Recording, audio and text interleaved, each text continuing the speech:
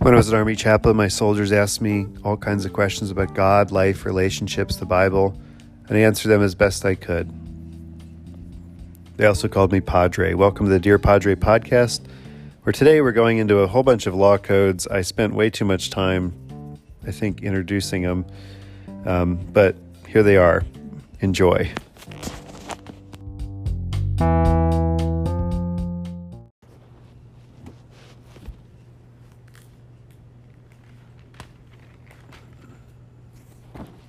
The ongoing legislation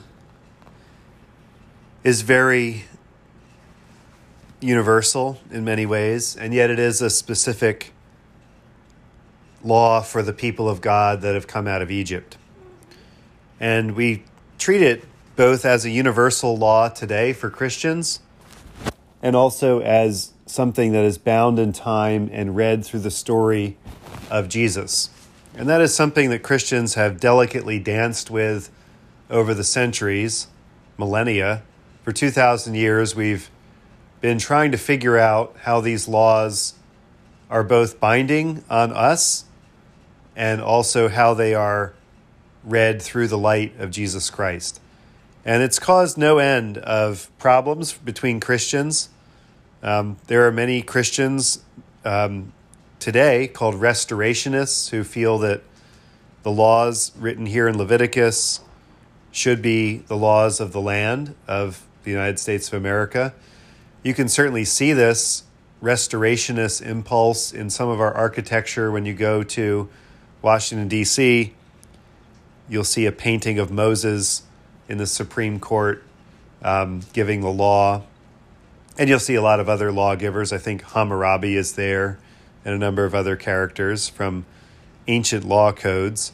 It's not saying that Moses is the only law of the land, but that the Supreme Court stands in a long tradition of law giving and law interpreting, which is ultimately the real issue about law, is how you interpret it, not so much that you have it, because every law is subject to interpretation.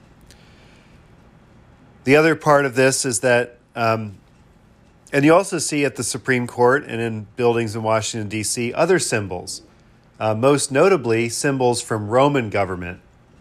We talk a lot about fascism today, fascism being a bad thing for most people, I think. There are probably a few fascists that appreciate the term, but it's pretty much a pejorative or insult to people to call them a fascist.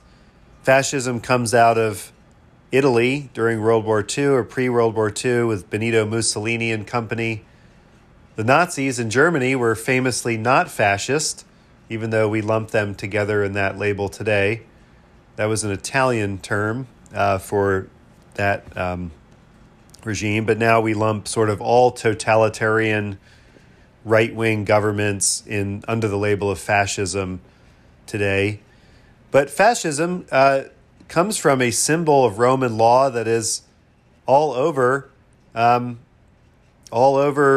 city of Rome and all over the city of Washington, D.C., and probably on some buildings here in Texas as well. As you'll see in the chat from Azura, the word means to bundle something together and refers to the symbol of Roman government of the bundle of sticks and an axe kind of popping out of the top of the bundle of sticks. You'll see an axe and an axe head, and then on beneath that is the bundle of sticks, the fasces. And the idea there is that Rome held the authority to beat you with the sticks, the little sticks, if you did something wrong. And if you did something really wrong, they could chop your head off with the axe. So that symbol of Roman authority, the fasces, or called different things, is sort of the emblem of fascism that is on lots of U.S. government buildings because the United States government still holds both of those powers to punish you with not necessarily beating with sticks, but with other sorts of punishments, and then capital punishment, the capita, your head being lopped off. And that authority of government does trace its way back to the ancient law codes given here in the Law of Moses. And Christians have always tried to figure out, how do these law codes, what do they mean for today? Here we have the classic Christian problem of the relationship between the Old Testament and the New Testament. Not a week goes by where someone doesn't talk about the old, mean God of the Old Testament and the nice God in the New Testament. But if you've ever been in any of my little talks, you know that's a complete false dichotomy. We cannot do that. In fact, it's probably one of the worst sins of modern Christians. And Christians have been committing this sin for a long time. Because what it does is it sets up a different God for the people of God in the Old Testament than we have now. And that different God is evil. And that is, not what the Bible teaches at all or what Christianity has ever taught. But the real pernicious part of that and the real dangerous part of that belief is that it results in anti-Semitism against Jewish people. Seeing Jewish people as worshiping this evil Old Testament God and Christians as good people worshiping a nice, cleaned up New Testament God who is a big white guy with a big white beard up in the sky, and the Jewish people doing something really terrible. And that dichotomy that exists in modern thought by a lot of people today in America is still with us. And I think the Christian church must constantly remind people that the God of the Old Testament is the same God as the God of the New Testament. To understand the relationship between the testaments, it takes a little bit of study, a little bit of learning, a little bit of exploration, but there's lots of tools to do that. And the New Testament itself offers us the tools to do that. Jesus in his own teaching is constantly talking about the Old Testament and how he is fulfilling that Old Testament law. Reformed Christians looked at these law codes in the Old Testament in a couple different ways, John Calvin being probably the most prominent of these and most well-written, or at least good writer who was able to write this kind of distinction down. They did distinguish between several different kinds of laws in Leviticus. You have the ceremonial law. The ceremonial law is, how do you conduct worship in the tabernacle? How do you get all the plates and cups and bowls together and the instruments and how you set them up? And the ceremonial law is something that does not continue into the New Testament era. As the temple is absorbed into the life of Jesus, he becomes the new temple for Christians. So there's no need of the ceremonial law anymore for Calvin and Reformed Christians.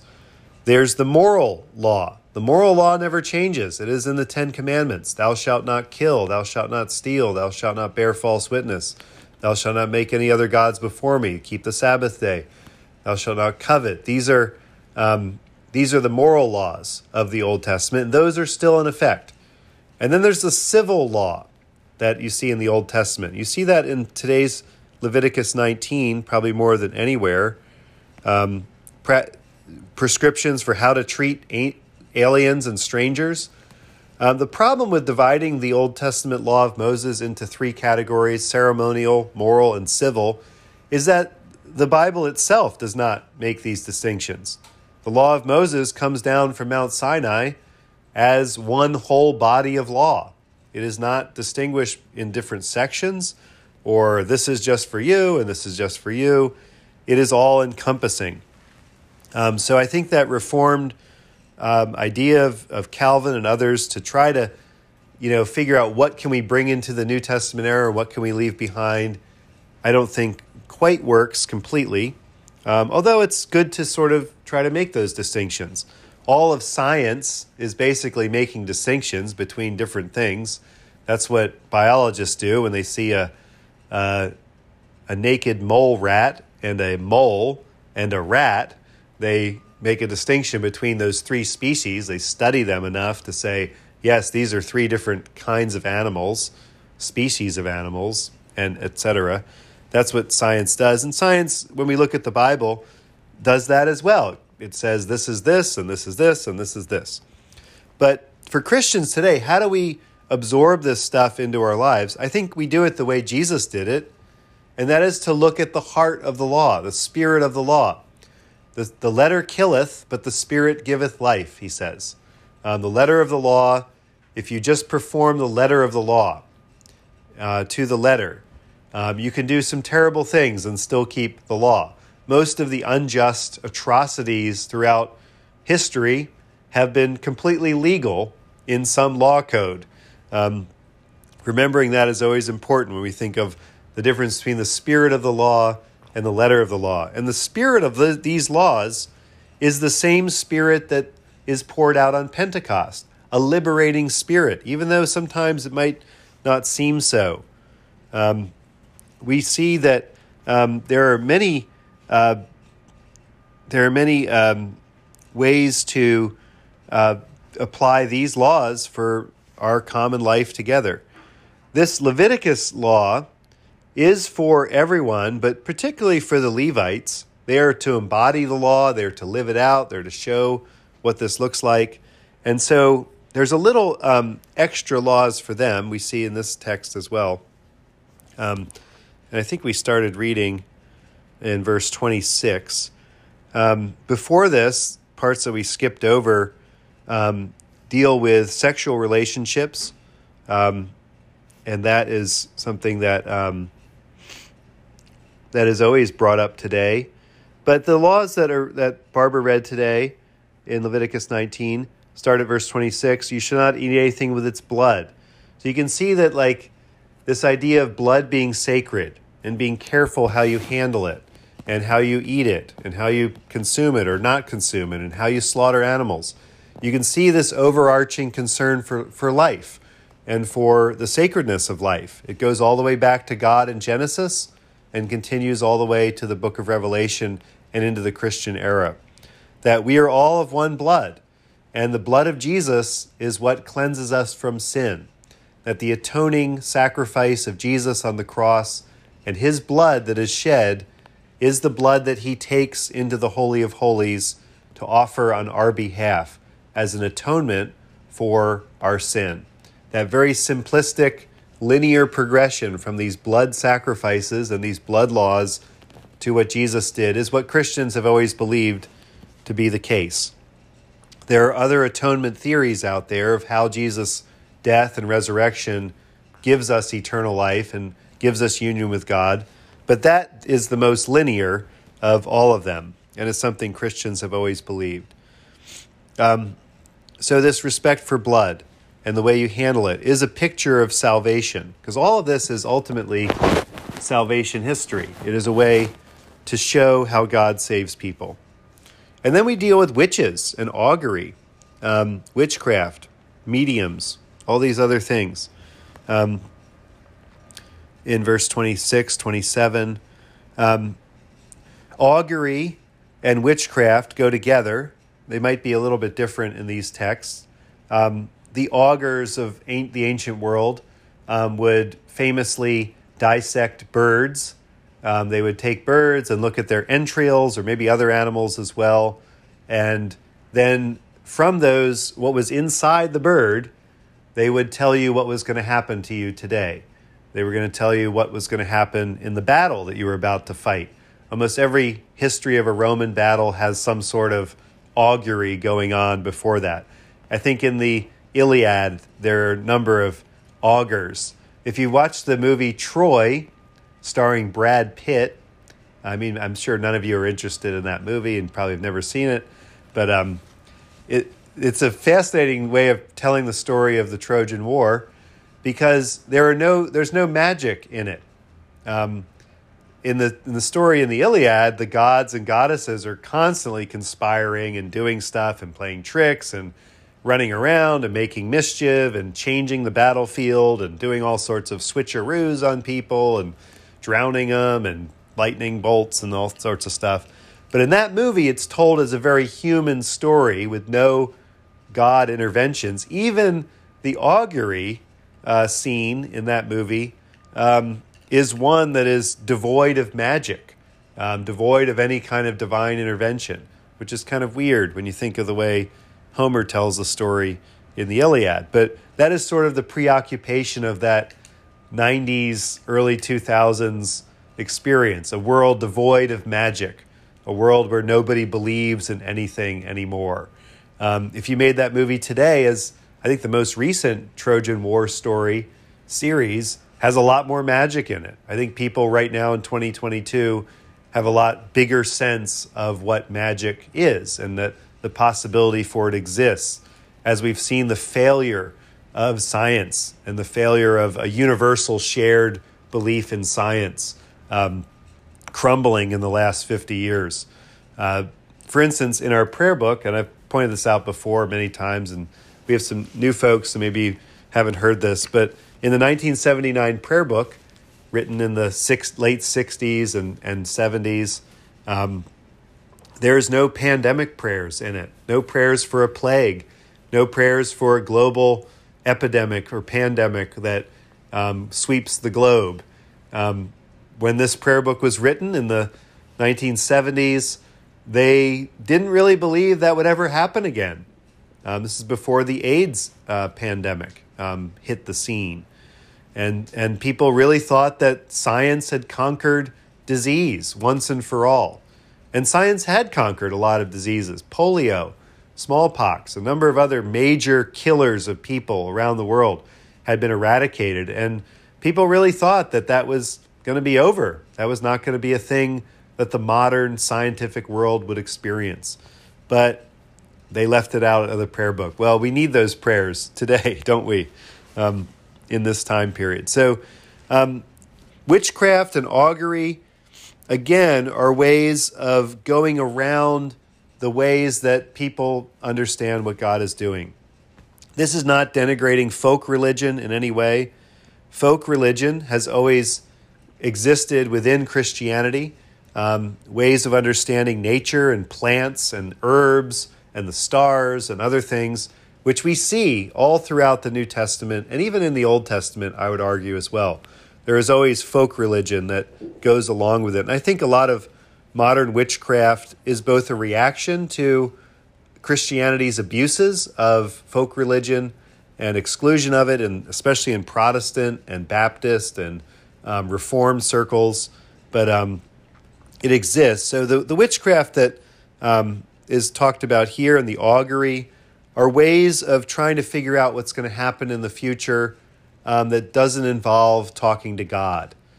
Talking to God is the ultimate way to figure out what's going to happen in the future, and consulting the law of God. That is always the case. And we could talk more about that, but I want to finish the thought and not go on too long. Don't mar the edges of your beard. This is a prohibition against goatees. Do not round off the hair on your temples. So don't cut your hair here, and don't cut your beard here. Some have seen these marks as designations of pagan priesthoods or something like that. The prescription for the Levites, this is Levitical code, that they are to have full beards. They are not to doctor their beards up. And it's at this point we can say that this does seem to be a law just for that time and place. I mean, does God really care about the hair that grows out of people's faces? Is that really a big concern of God? And we say, well, maybe not, maybe it is. You shall not make gashes in your flesh for the dead, or tattoo any marks upon you. I am the Lord. These seem to be very specific ways of people marking themselves. Remember, what is the mark of God's people? There is a mark on God's people, on all the males of the people of God. The mark of circumcision is the mark of God's people. And to do any other marking to designate your group seems to go against the focus on that one symbol, which is also a very radical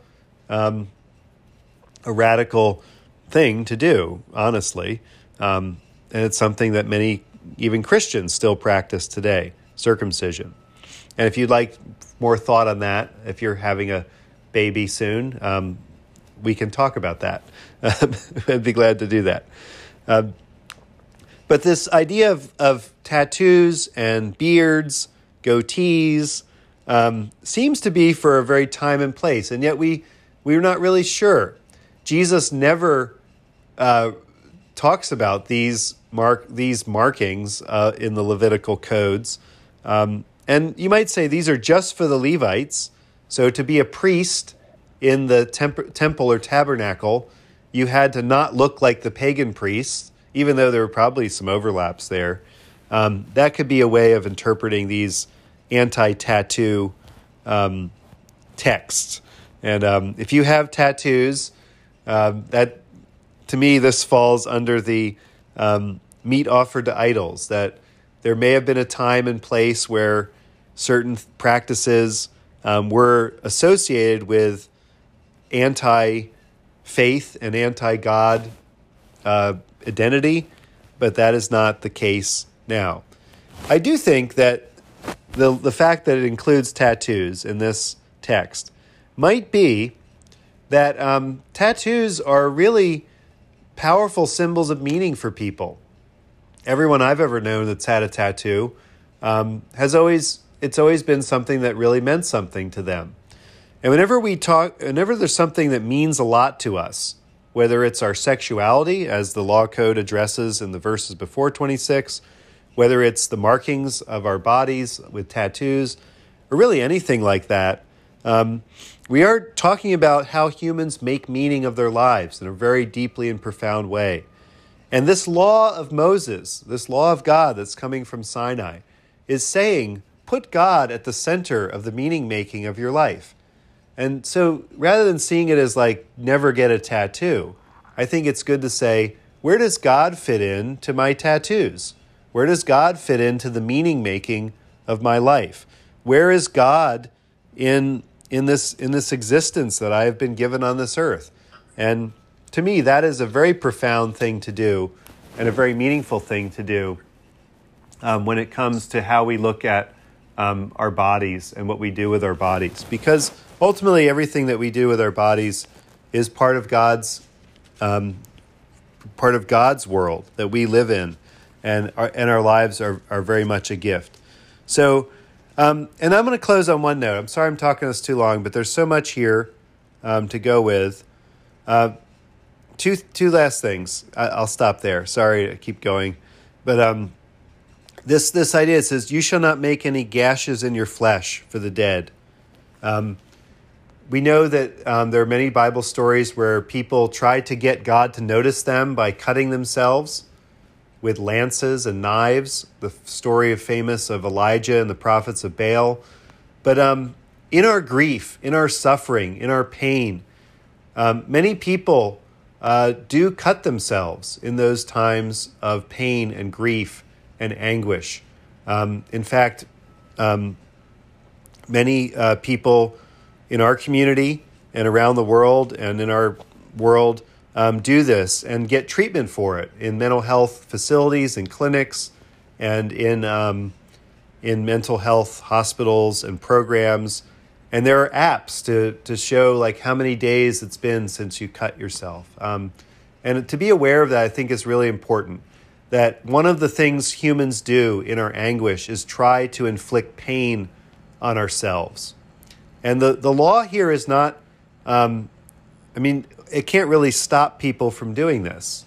What it is saying, though, and this is how the rabbis interpreted this over the years, was that when something happens to you, when someone dies, or you've had a loss, or or a breakup, or some other tragedy in your life, some other thing that's set you back, something that's gotten you down, and you want to cut into your own flesh, when that happens, the rabbis said you should tear your garments, you should rip your clothes in anguish. You should not cut into your flesh. When you rip your clothes in anguish, when you're grieving and you tear your clothing, you are showing that your outer world has been hurt and ripped and torn, and that your inner world, even though it feels like it is torn also, Your inner world is still there. It is still intact. You are still you. You are still here. You are still alive, even though what has been outside you has been lost. And the rabbis made that very clear, that the appropriate response to grief is to tear your clothing, not your flesh. Do not make a mark. Do not pierce your flesh for your grief, but tear your clothing. And I think that's a good thing to remember for us today. When our grief overwhelms us, that we do not hurt ourselves in that grief, whether that's through drinking too much, whether that's through cutting, whether that's through some other self-destructive behavior. That is not what ultimately leads to more life. What leads to more life is to lament and to tear our clothing, to show in our outer world that something has gone wrong. And that is a good thing, to reach out and ask for help, to reach out in anguish and pain and say, I'm suffering. Those are all ways that will lead to more life. But this other way will just lead to more death. And that is a temptation for humans 3,000 years ago and one for us today. And it is something that I think in this community is a word that we need to hear today. Amen.